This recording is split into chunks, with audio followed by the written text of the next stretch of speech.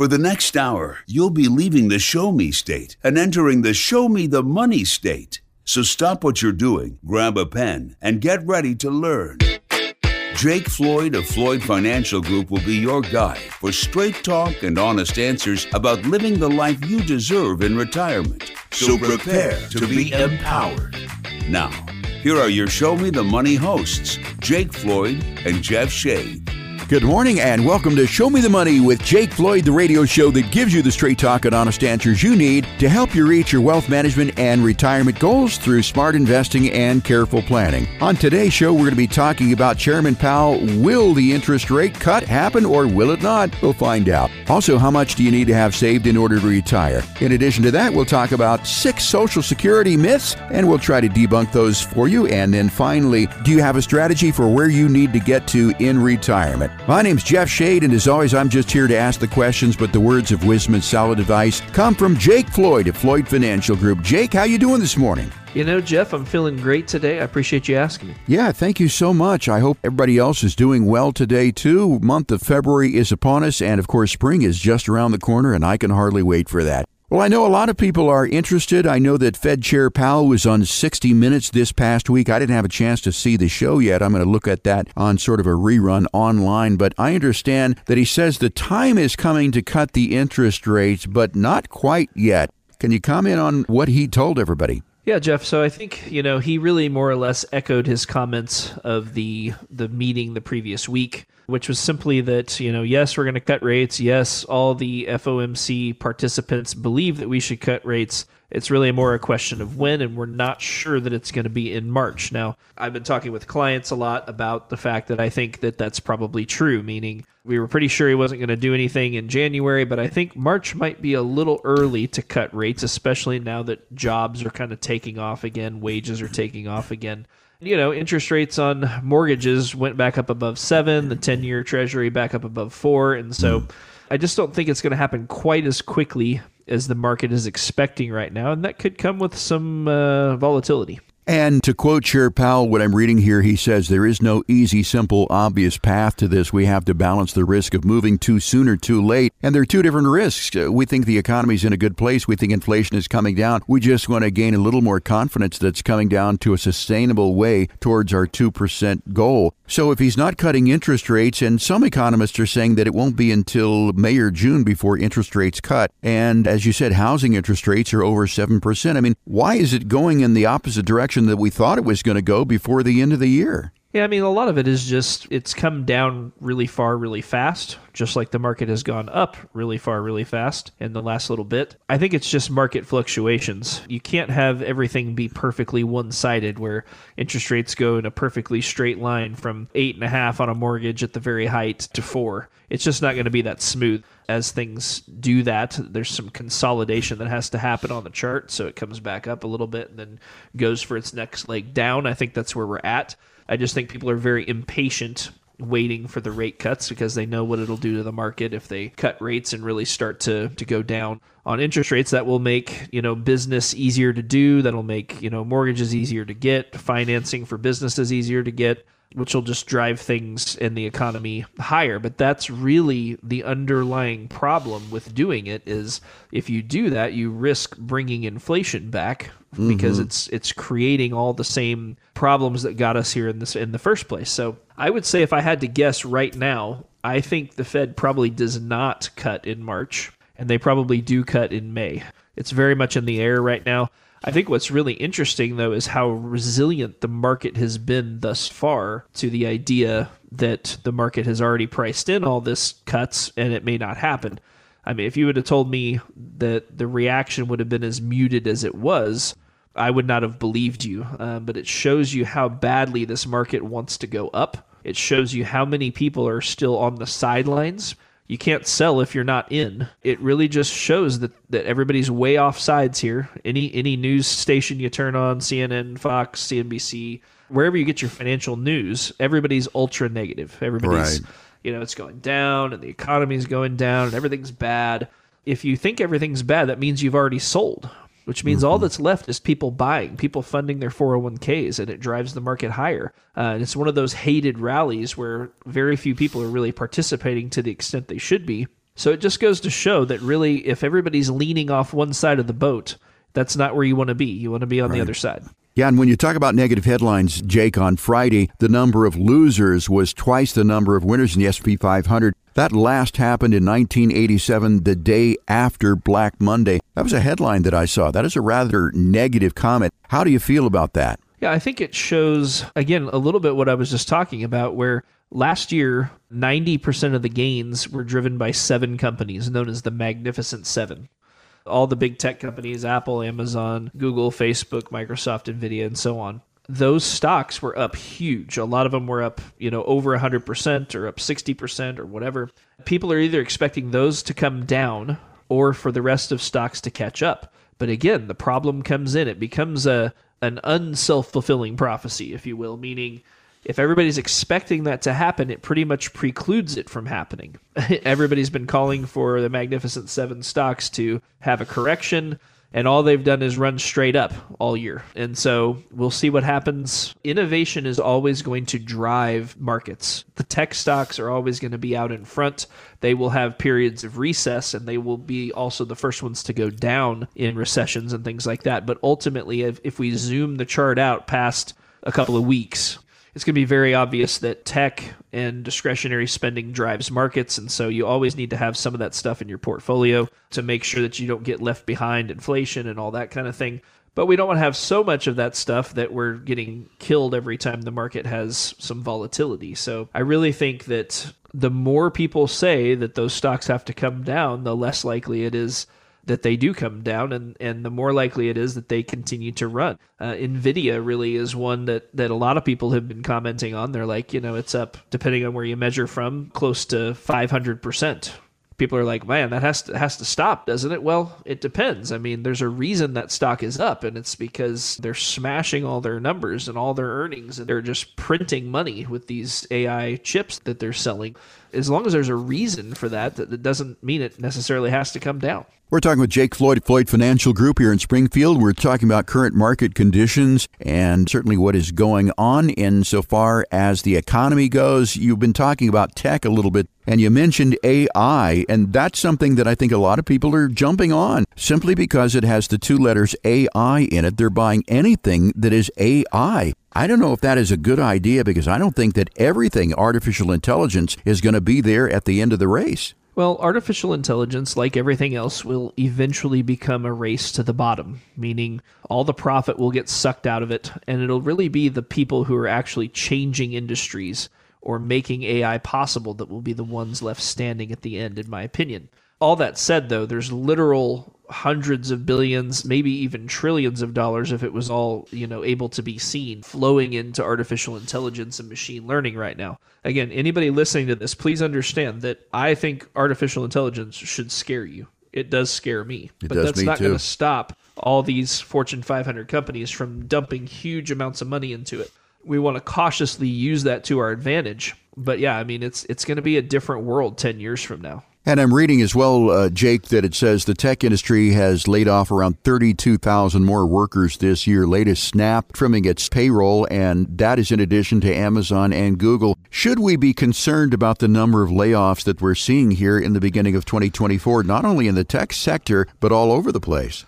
I think when we really start seeing it in blue-collar places, manufacturing, I think that's when it becomes more concerning. These tech companies just hire and hire when things are good, especially in the environment where people were really hard to find. They were worried they wouldn't be able to find the people later, so they just started hiring them, and they way overhired. So all they're doing is trimming back down to the people they actually need. So in the tech space, I'm not worried about it. In fact, it's a good thing because it's going to make them much more profitable looking forward. If we start seeing a lot of layoffs at other companies that are heavy into manufacturing or producing goods, that will be more concerning. And we've seen that a little bit, but we haven't seen that to the extent that it'll make it a problem yet. And finally, I want to talk about the fact that the Dow seems to be making some changes in February. Some companies are in, some companies are out. How often does this happen? Like, is it every 4 years or so, something like that? I think it's been about 4 years since the last time they did it. There's the potential for it to happen, I believe, every year, but the Dow doesn't make changes very often. In fact, there's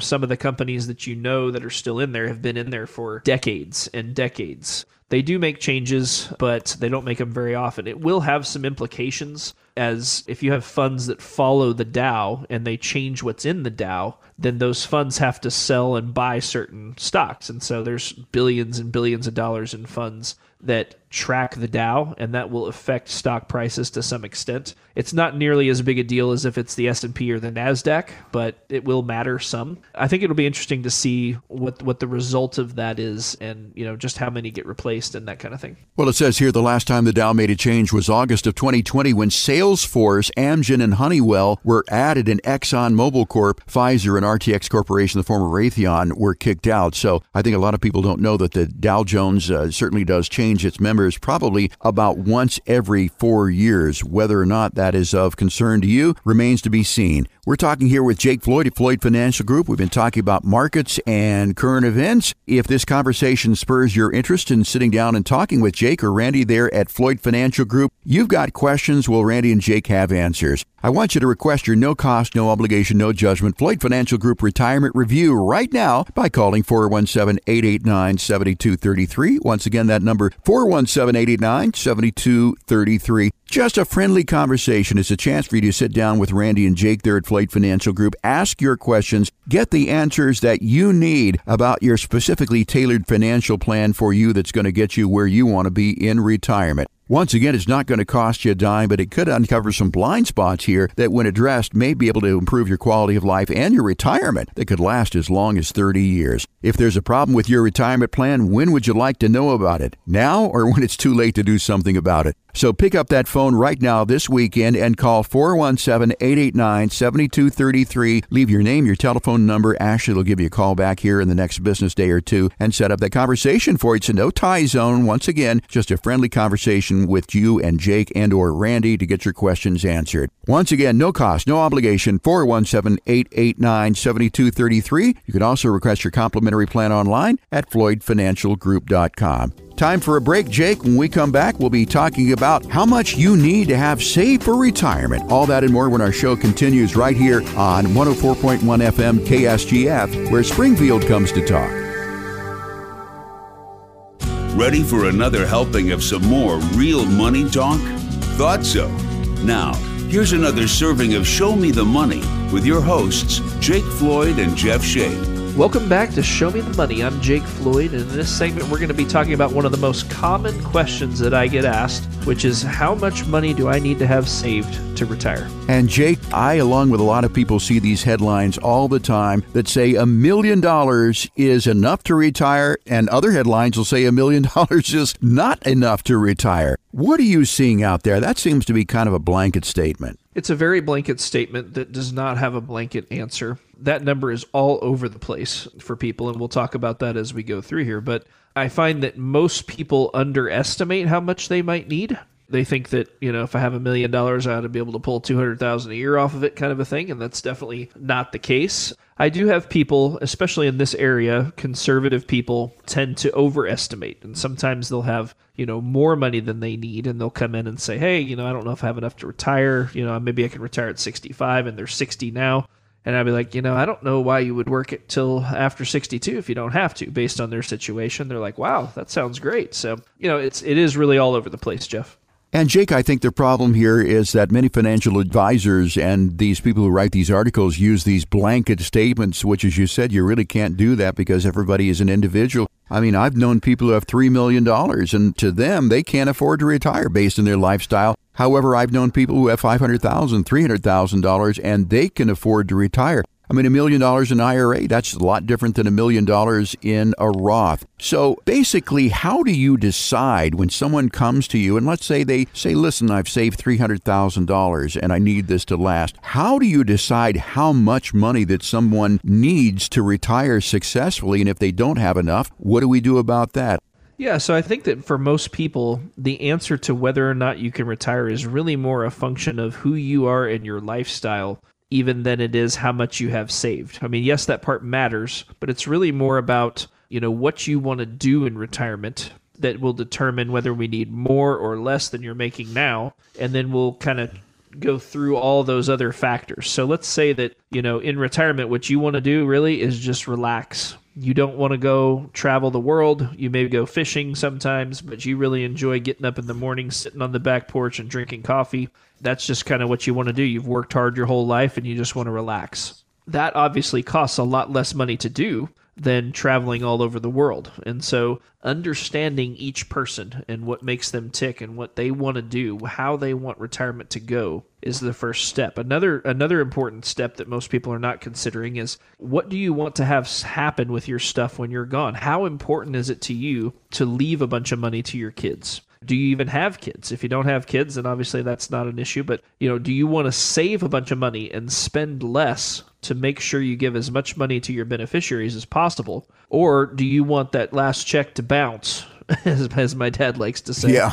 Or do you want to be somewhere in between? So that's kind of another really important factor is, do we need to make sure the money still grows even as we're using it for retirement? Or is it okay if we do what we call a controlled spend down, where we're going to spend a little more than maybe we should if we want the money to last, knowing it's going to come down, but giving you more income earlier, that kind of thing? That's where we start. And then once we have the answers to those two questions, then we can actually put the pencil to the paper and go back and say, okay, here's how much you're making now. If we need to just make it feel like it does now for you in income, but you're not funding your 401k, you're not paying Social Security tax, you're not paying Medicare, Medicaid, FICA, all that stuff. What does that mean? So a lot of times what we'll do is we'll go through and look at your net paycheck, and then we'll add back in what health insurance is going to cost based on where you're at in the age scheme of things. Meaning if you're before 65, if you have to go on Obamacare or whatever for a little bit, what does that look like? Or if you're over 65, how much is Medicare going to cost with supplement versus your current plan?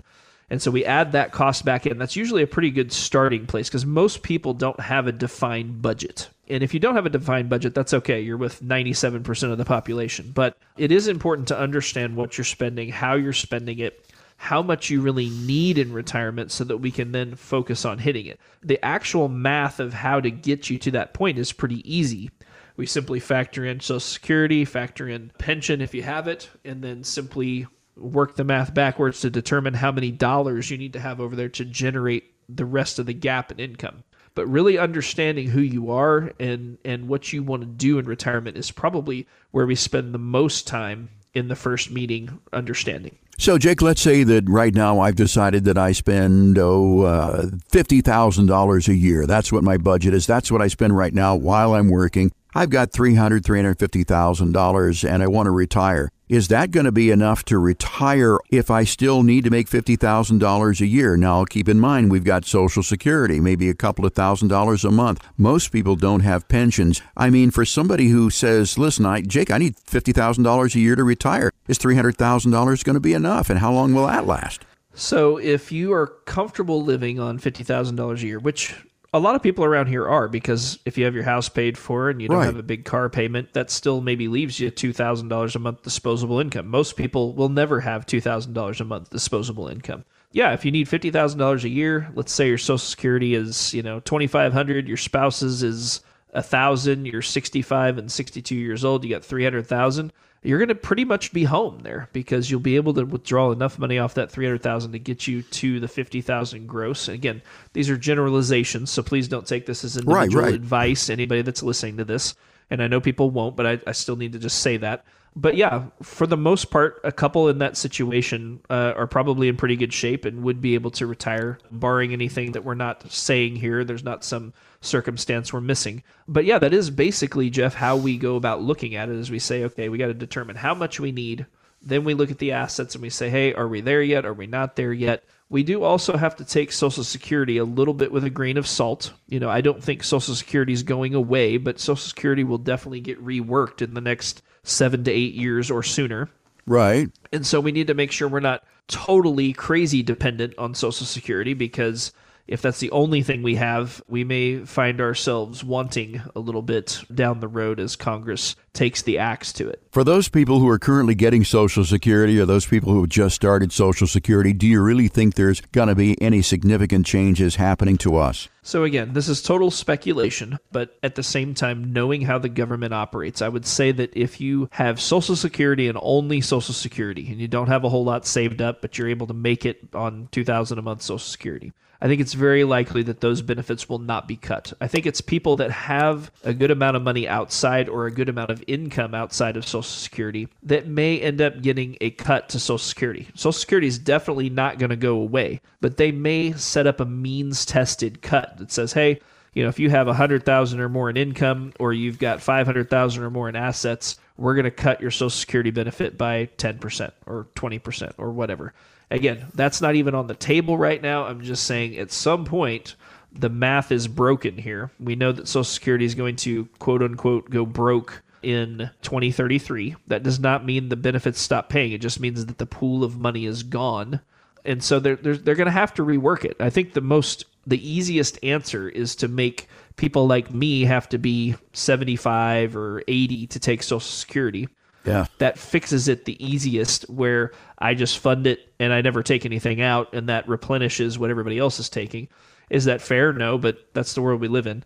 I do think that that's the easiest thing for them to do, but they may have to actually go in and cut certain people's Social Security. Does Elon Musk need Social Security? Probably not. Should he be entitled to it because he paid into it? In my opinion, yes. Mm-hmm. But he's not depending on that Social Security check. And so I think it's likely they will take people who don't necessarily need it away first. Another way that they may go about fixing it is they may raise the maximum income that they can tax for Social Security. And so right now that number I think is $170,000, $180,000. If you make more than that, you don't pay any more Social Security tax. So obviously, if they raise that to unlimited or raised it to $1 million or whatever, that would be a very easy way for them to accrue more money into the system. But again, to your point, Jeff, I don't think Social Security is going away. People don't need to panic about that. But we do need to make sure that we have a little flexibility built in there just in case they alter the way it works. We're talking about how much you need to retire. With Jake Floyd of Floyd Financial Group, we've determined that we can't use any blanket statements. Everyone is an individual, so you're going to need different amounts of money.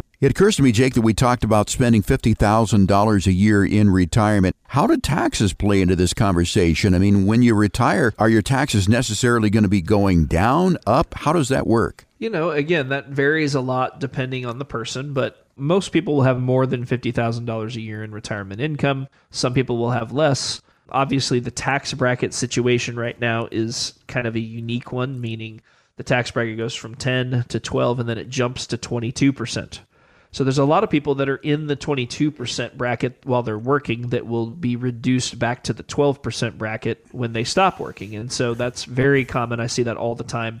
So it's likely that you'll be paying less in taxes in retirement, but it doesn't mean you're going to not pay any taxes. Social Security is taxed. A lot of people are like, wait, what? Social Security is taxed? It yes, is. They taxed it, and then they tax you again, and then when you buy stuff, they tax you again, and then if you keep that stuff long enough and it has a title, then they tax you every year on that. Mm-hmm. So welcome to America, unfortunately. But yeah. Is that a bunch of crap? Yes, it is. But that is how it works. So there will be taxation in retirement. Taxes are not going away. But I would say on average, if I were going to guess, people get a 30 or 40% tax cut, a fair amount when they get to retirement, simply because they don't need as much income when they're not funding 20% into their 401k, and they're not paying an astronomical amount for health insurance, and they're not paying 10% Social Security tax, all that kind of thing. Yeah, and keep in mind, if you're going to be retiring, let's say in 2 years, you're paying a certain amount of tax now. That could change in 2 years with the sunset of the Trump Tax Cuts and Jobs Act. As you said, the standard deduction is going to go down, tax brackets could go up again, and that is going to maybe throw a monkey wrench into the amount of taxes that you have to pay. We're talking about how much you need to have saved to retire with Jake Floyd at Floyd Financial Group. And I think we've determined, Jake, that it just depends. I mean, I think that's probably the most common answer that we can give everybody is it depends. Come and sit down and talk with me. We'll tell you whether or not you can retire on $300,000. Have you seen people who can retire on $250,000 and people who can't retire on $1 million? There's people that can't retire on $250,000 a year. They just can't make that work. It's a lifestyle thing. The vast majority of people that I see, though, in retirement probably have between $50,000 and $150,000 a year in retirement. Wow, and you can help those people retire. That's interesting.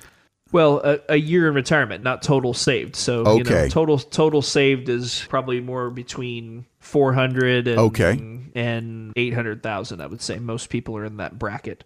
And yeah, it's very doable on that, assuming we have some Social Security income or, some people do have pensions. I mean, I have people that can retire on zero in savings because they have a gigantic pension and Social Security.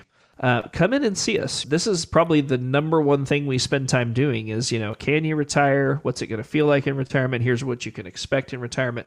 That's what we're here for, and that's why we have a complimentary review so you can come and get your questions answered. That is right. And again, we're going to tell you how you can get that complimentary review. But I do want to really emphasize to the listeners that no two plans are alike. They're all individual. If you want to talk to an investment advisor who wants to sell you just a standardized stock bond portfolio, I think any investment advisor would be happy to sell you that. You want all your eggs in an annuity basket, anyone with an insurance license would be happy to sell you that. But if you want to go beyond the product, the sales pitch, and focus on the lifestyle first and the life that you want to live, you want to have a conversation with an advisor who will look at your unique needs and desires through a comprehensive lens. You want to call the Floyds there at Floyd Financial Group to get your personalized plan. Once again, there is no cost. There is no obligation for this whatsoever. It's just a friendly conversation between you and Jake and or Randy to put you on a path towards a successful retirement. Now, that number to call, 417-889-7233 to get your complimentary review. 417-889-7233. Again, it's not going to cost you a dime, but it can uncover some blind spots that, when addressed, could improve your quality of life and retirement that could last 30 years or more. So what are you waiting for? Make that call this weekend, 417-889-7233. No cost, no obligation whatsoever. You can also request your complimentary consultation online at floydfinancialgroup.com. That's floydfinancialgroup.com. By the way, if you're just joining us, this is Show Me the Money with Jake Floyd. My name is Jeff Shade, and if you want to hear the show again, don't worry, we're also a podcast, or if you've missed any part of the show, simply go to wherever you get your podcast, search for Show Me the Money with Randy and Jake Floyd. You'll find this show and many of our past shows so that you can stay on top of your journey towards retirement. Time for a break, Jake. When we come back, we'll be debunking 6 Social Security myths and more when our show continues here on 104.1 FM KSGF,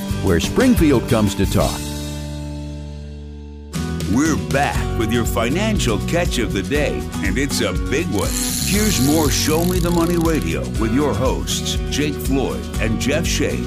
Welcome back to Show Me the Money. I'm Jake Floyd, and in this segment, we're going to be debunking 6 myths about Social Security. And Jake, this is one of those things that I think most people have an opinion on. They may not know a lot about it, but everybody has an opinion about what's happening with Social Security. So we touched on this a little bit in the last segment. By the way, if you're just joining us and you missed that last segment, we did talk about Social Security very briefly here. But again, I want to reiterate that myth number 1 is that Social Security benefits will not be there when I retire. So I need to take that Social Security at age 62. I was talking to my sister yesterday. Her and my brother both took it at 62 because they said, well, it's not going to be there. What do you think about thinking that it's not going to be there and taking it at 62? You're probably going to be losing out on some benefits. Whether or not to take Social Security at 62 really depends on a lot of factors, but one of those factors is not whether or not it's going to be there. Social Security will be there. It may not be called Social Security at some point. They may rework it into some other program, but Social Security is not going to just stop one day. That's not something I would be worried about if I'm entering retirement. Again, like we talked about last segment, it's possible there could be a small cut to it, depending on your situation. But I don't think that it's just going to stop and go away. The vast majority of the public depends on it if they're retired, and they can't just put those people out in the street. So I do think it's going to be here. I would not stress too much about it just going away. Yeah, and I think any politician who comes on and says, look, I'm going to have to cut Social Security benefits for all of you out there that are on Social Security, I would say that there's probably a very good chance, close to 100%, that person will not be elected to whatever office that they're seeking. So consider that. It's actually kind of funny, Jeff, because the only person that's really high profile that has called for a cut to Social Security is Chris Christie.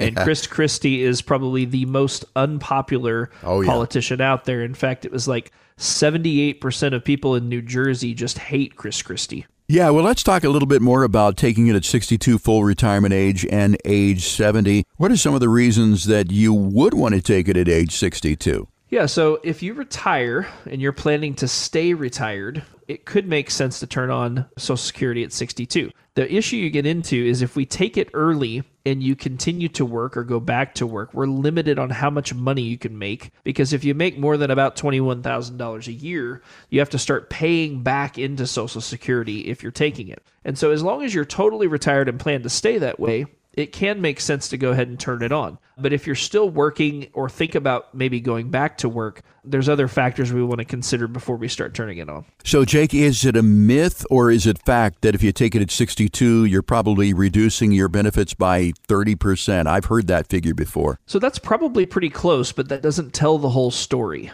Because if you don't take it from 62 to 67, you'll have to live to your 78 just to break even. And that's assuming that you don't earn any money on that extra 5 years of payments that you had there from 62 to 67. It's not quite that simple. A lot of people try to oversimplify it. There's a lot of factors that go into whether or not you should file.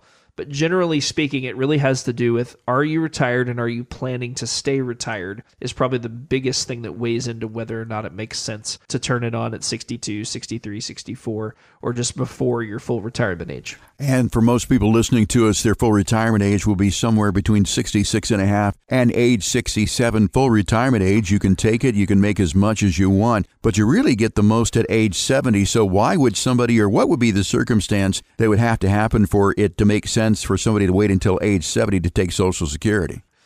You know, Jeff, I would have a hard time coming up with that one. The reason for that is, let's say you're still working even at age 70. It probably, in a lot of cases, would still make sense to turn on Social Security at age 67 because you get those payments, you invest those payments, you get interest on those payments, right? And you have that 3 years, extra years of payments to invest. There are a few situations where it might make sense to wait till 70. So let's say that you don't have a whole lot of money saved and you have a spouse and you're trying to maximize your Social Security benefit so that if something happens to you, it's a little bit like life insurance where it's going to pay extra to your spouse in the event you're no longer here. That could be a reason. I mean, there are reasons, but it's pretty few and far between waiting till 70, because the problem is if you retire at, let's say, 65, and you decide to wait till 70 to take Social Security, you're most likely spending your money trying to get and wait till age 70 to take Social Security. So that takes away options. What I'd rather do is milk Social Security and keep as much money in your pocket as possible so that you have the most options as you're going through retirement. Again, it's not as easy as mathematically this is what makes sense, because none of us know how long we're going to be here. You know, if you could tell me the day you're going to die to the day, I could tell you what makes the most sense, but nobody can do that, so there's no point in trying to analyze it based off of your quote-unquote life expectancy, that kind of thing. Everybody's so different. Everybody wants different things, so it's a little bit more of a complicated discussion, but it's not solely based on the math. There's other factors that come in. We're debunking 6 Social Security myths with Jake Floyd at Floyd Financial Group. Myth number 1, Social Security benefits will not be here when I retire. The consensus is that they will be here. They just may be a little bit different. Myth number 2, Social Security will be a major source of income in retirement, if not my entire income. That is a real big myth, I would say. Yeah, so I would say on average, Social Security accounts for maybe 40% of a client's income. I do have clients where it's much more than that. I have clients where it's much less than that. I would say, though, on average, it's probably about 40%. So, I mean, it matters for sure, but it's not the only thing that matters. Again, though, I find most people worried about that myth are more worried about myth number 1, which is they don't want it to go away. Again, I don't think it's going to go away. It may morph into something else, but Congress has done some dumb things for sure, and they'll continue to do some dumb things, but ultimately they like getting votes, and cutting retirees' pay that they paid into all their life is not a very good way to do that. So Social Security will be a major source of retirement income. As you said, it's about 40%. What makes up the other 60% typically among the clients that you see? Yeah, so either a pension or just investment income, whether it's coming from stocks, bonds, an annuity or something like that. But typically, we don't see that many pensions anymore. I'd say maybe 20% of my clients have pensions. And so most of the time it's Social Security and investment income. Okay, myth number 3, Social Security benefits don't keep up with inflation. That's a myth. While I wouldn't say they perfectly keep up with inflation, they obviously adjust for the consumer price index every year. A couple of years ago, we had almost a 9% increase based off of the consumer price index. And then we had, I think it was around 6%. And then this last year, we had like 3.4%. Right. And so, it definitely goes up with inflation. Does it perfectly keep in pace with inflation? Probably not. But it's certainly better than it never changing. Most people, when they file for Social Security at 62, by the time they're gone, they're going to have half again as much or maybe even double what they started with because of those inflation protection. And that COLA or cost of living adjustment was like 14% in 1980, but it wasn't anything in 2009, 10, and 15. So it tries to keep up with inflation, and most of the time it does, but it doesn't always. Myth number 4, you can outlive Social Security. And I think I know the answer to this one, Jake. To my knowledge, nobody has ever outlived Social Security. This myth kind of goes back to myth number 1 again, I think, where it's people worried about whether or not it's going to be there. Not so much. I think most people know that it will not actually run out. I have an aunt who's 106 years old. I've talked about that on the show, and she still gets Social Security. So in her case, she can't outlive Social Security. I'm going to really throw this one in here a little bit. We didn't talk about this, but is it a myth that everyone gets Social Security? So yes, Jeff, that is also a myth. If you've never had a job or never paid in, or if you have a large government pension and the windfall elimination provision comes into play, you can get $0.00 from Social Security. But the vast majority of people will get it, but there are a few that won't. Okay, and myth number 5, we've kind of covered this here a little bit. I should wait as long as possible to claim my Social Security benefits. Some people say, well, I'm not going to take Social Security till I'm like 72, 73, 74. But if you do that, really, you've just given up a lot of benefits because you don't get any more after the age of 70, right? Yeah, and again, I think for me, when it comes to waiting as long as possible, I really think that the main factor in when to file Social Security is when you're actually retired. If you're 62 and you're still working, it makes no sense to turn it on because you're just going to have to pay it back. Once you get to 67 and you're still working, it might make sense to turn it on. There's several factors that go in there. But if you retire at 64, it probably makes sense to go ahead and turn it on there, assuming you're planning to stay retired, because it'll reduce the strain on the rest of your portfolio by taking that income now and giving you the most benefits long term. Again, none of this can be taken as a generalization, but for the most part, those are the things that we're looking at when determining when to take Social Security. And we're talking about 6 popular myths about Social Security with Jake Floyd of Floyd Financial Group. Myth number 6, Jake, is Social Security income isn't subject to taxes. So this is what I hear a lot. You're like, again, people say, man, I have to pay taxes on it again? Yeah. Yes, you do. There was a really funny video out there that kind of went on that. Be like, let me get this straight. I make money, I have to pay taxes. Then I get my Social Security. After I've been taxed on that, I get to pay taxes on it again. Then when I buy something, I have to pay taxes on it. And then I pay taxes on it every year that I own it, if it's a car or something like that. Actually, it's kind of ridiculous when you think about it that you're getting taxed on the same money over and over and over and over again. But yes, Social Security is taxable depending on how much money you make. It's either 50% of it's taxable or 85% of it's taxable. Most people are probably going to be in the 85% taxable bucket, but there are people that will be less than that. But yes, as much as it is not fair, it is taxable. And again, people heard the numbers 50 and 85. I want to point out that you're not paying 50% tax. You're not paying 85% tax on Social Security. Let's say that you, for the sake of round numbers, that you only got $1,000 in Social Security. Possibly $850 of that may be taxed. That's 85%. Or $500 of that may be taxed. It just depends upon, I guess, your, modified adjusted gross income? Yeah, so, you're definitely not paying 50% in taxes. 50% is taxable, and let's say you're in the 12% bracket. So in your example, and again, this is a very rough calculation, but there's $1,000 worth of income, it's taxable at 50%, meaning $500 of it's taxable. If you're paying 12%, then that's $60 a month in taxes. So it's not like it's a huge tax, but it is taxable. And Jake, to wrap things up here, this isn't on our list of the 6 myths that we've debunked, but I do want to throw it in. A lot of financial advisors say, well, we've got this Social Security optimization program that we run everything through, and it's going to give us all the answers that we need. I think primarily they use that as a sales tool. Does that optimization or maximization program really give you all the answers that you need as to when to take Social Security? Yeah, so we have access to those softwares, but for the most part, decisions are made about Social Security by other factors that don't go into that calculator. Again, such as your family health history or when you're going to retire. Do you have a large pension outside? What's your tax bracket? How much do you have saved in retirement? There's a lot of other factors that come in, as well as I think one of the intangibles is I like people to have as much control in their pocket as possible. And so if we delay and take Social Security later, we're putting the control in Social Security's pocket, not in your pocket. Versus if we go ahead and take it and reduce the strain on your portfolio, you will have more money if you're not spending your money as hard, which gives you the most options later on in retirement. So that's usually what we're looking at when it comes to that. Well, Jake, I think based on a conversation, I'm willing to bet that many of our listeners may have some questions for you about when to take Social Security or debunking those myths. If that is you, I invite you to call us, request your complimentary retirement review with Jake or Randy Floyd there at Floyd Financial Group. Friendly conversation that'll uncover a wide range of topics based on your individual situation so that you can proactively create a plan for you to get to reach your goals in retirement. That number to call to get yours today, 417-889-7233.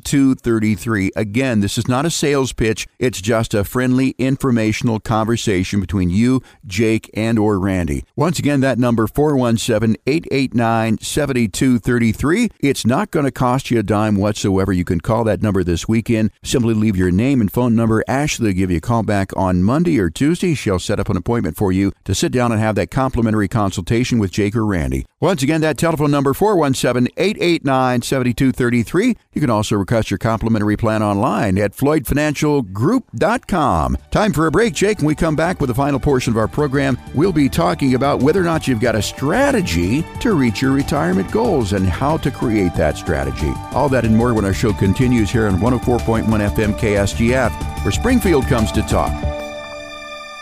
Ready to climb a mountain of financial know-how? Good, because it's time for more Show Me the Money with your financial Sherpa, Jake Floyd. Welcome back to Show Me the Money. I'm Jake Floyd, and in this segment, we're going to be talking about, do you have a strategy, or does your financial advisor have a real strategy to get you to your retirement goals? And that's an interesting question, Jake. I've never heard it phrased that way, but I come into you and I say, Jake, I want to retire in this time frame, and I've got this much money. And, they talk about a lot of things, but is strategy usually something that comes up right at the beginning of the conversation? Yeah, for the most part, people have never really thought about their retirement in terms of a strategy. Most people view it, hey, I just put money in the market and it grows. When we sit down with people, we really need an overall retirement plan. But aside from that, I have to have a retirement strategy, an investment strategy on how I'm going to come through on all these different things that we've set up for clients. And so inside your investment portfolio, does your advisor, or if you're doing it yourself, what is your plan to deal with inflation? What is your plan to deal with market volatility? It feels good to have a lot of big gains when the market goes up, but when things go against you, it can get pretty scary pretty fast in a COVID situation or something else. So when it comes to strategy, what is your strategy? How do you develop that strategy? So, Jake, having a strategy is one thing, but I think also defining where you want to go. I mean, basically, it's what's your target? I would think that is probably the most important question that you need to ask to come up with a strategy.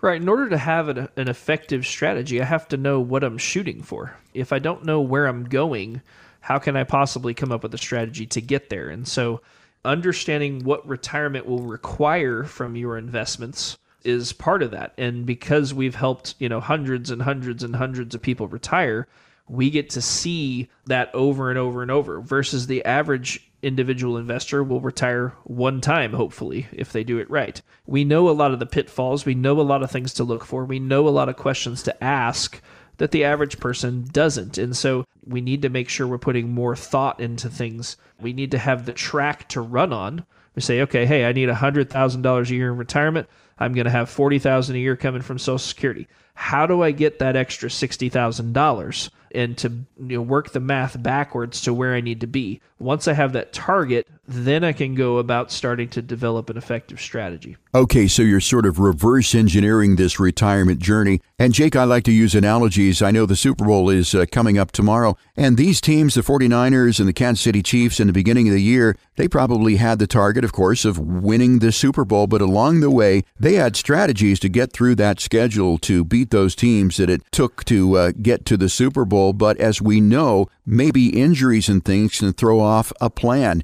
Something else can happen that can derail their strategy. Is it the same way with a retirement plan in terms of accounting for things that may go wrong?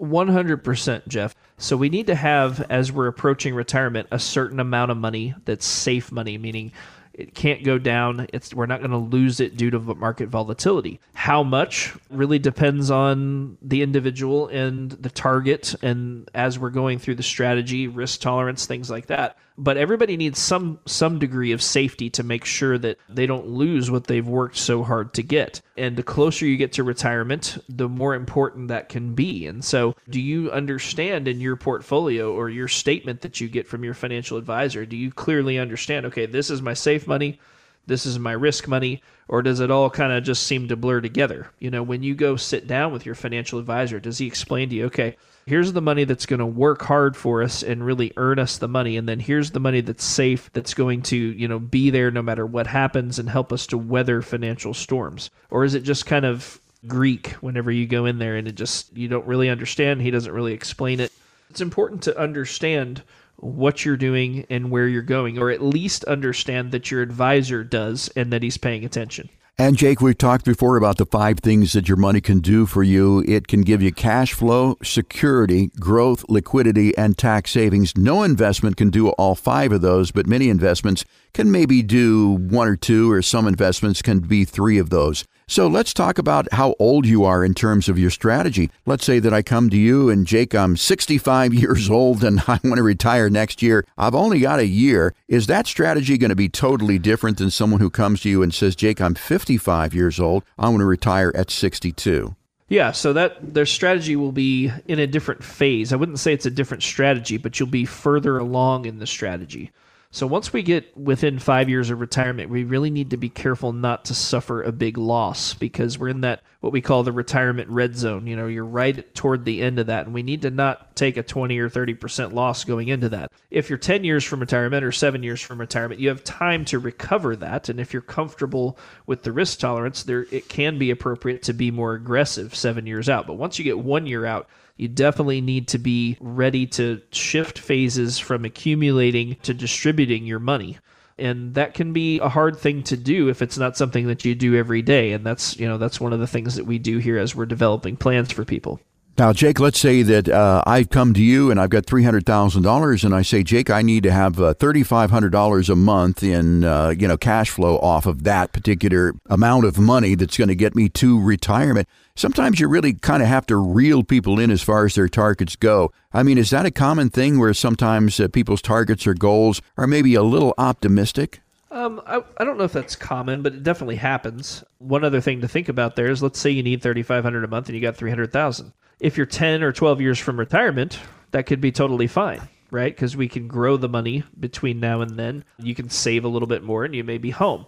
If you're retiring tomorrow and you need $3,500, you got $300,000, that's a big problem. That's why it's important to come in a little sooner rather than later, is so that we can have time to really chew on it and go, okay, here's where we're at, here's where we need to be, and then here's the track we're going to run on to get us there with a very high degree of certainty. Again, nothing is 100%. There's no such thing as a 0% chance of failure or a 100% chance of success, but we certainly want it to round up to 100%, right? We want to have a 99+% chance that everything's going to go according to plan and that you're not going to run out of money and that kind of thing. We're talking about whether or not you have a strategy to reach your retirement goals with Jake Floyd of Floyd Financial Group. Jake, what would be the optimal time frame for someone to come to you before they retire? I mean, in terms of the lead time that people would need.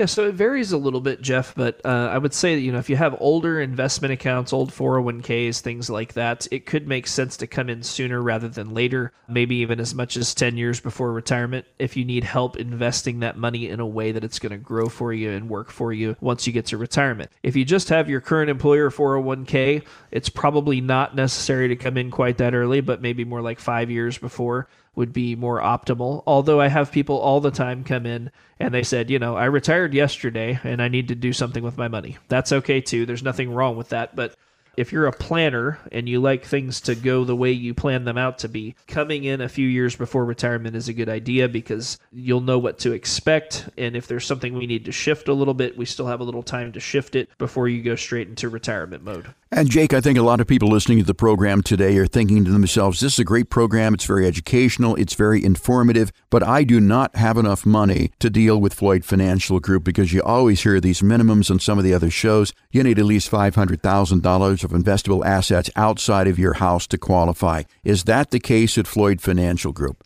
No, as my great-grandma Maggard used to say, we put our pants on one leg at a time like everybody else. I'm here to help people and bring value. It's not my goal to get mega wealthy doing this. It's my goal to help people, and if we take care of people, we'll get taken care of. And for the most part, that's how it works out here. We don't need to have a huge amount of money to come in here. We just want to help people out. When it comes to this whole having a strategy thing, what you want to make sure is that you're not just hoping it's all going to work out. Because probably 90% of the people out there right now, they have money in an investment account and they're just hoping that things are going to work out for them. And you can have a lot more stability and a higher probability of success if you come in and you say, hey, here's what I want to accomplish. What kind of strategy should we employ to get there? Yeah, and hope is not a plan. Hope is not a strategy to get you through retirement. And I think if you do not seek the help of a professional who's done this many, many times, you're relying on hope. So let me talk to our listeners here. If you don't want to hope that your retirement plan is going to work out for you, if you don't want to hope that you're going to be able to have a long and successful retirement, if you don't want to hope that you can meet your expenses, if you want to have a little more certainty, now we can't guarantee anything, but if you'd like to stack the odds in your favor a little bit and find out what you can and can't do realistically, I invite you to give us a call here at Floyd Financial Group and request your no-cost, no-obligation Floyd Financial Group review. You can get yours by calling 417-889-7233. Again, that number 417-889-7233. Go ahead and give it a call this weekend if you'd like, and leave your information. Ashley will give you a call back next week, set you up with a conversation with Randy and Jake. And again, it's a friendly conversation. It is a no-tie zone, sort of a community service to get your questions answered. Again, it's not going to cost you a dime, but it could make all the difference. That call, that is 417-889-7233. You can also request your plan online at floydfinancialgroup.com.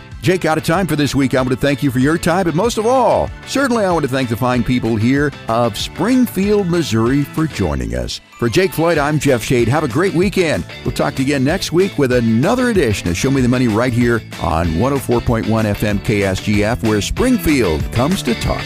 The information provided in the preceding program is for educational purposes only and are not intended as investment advice for any individual or entity. All information contained herein believed to be from reliable sources. However, we make no representations as to its completeness or accuracy. The opinions expressed are subject to change without notice and do not constitute financial, legal, or tax advice. Please consult your financial professional before executing any financial strategy.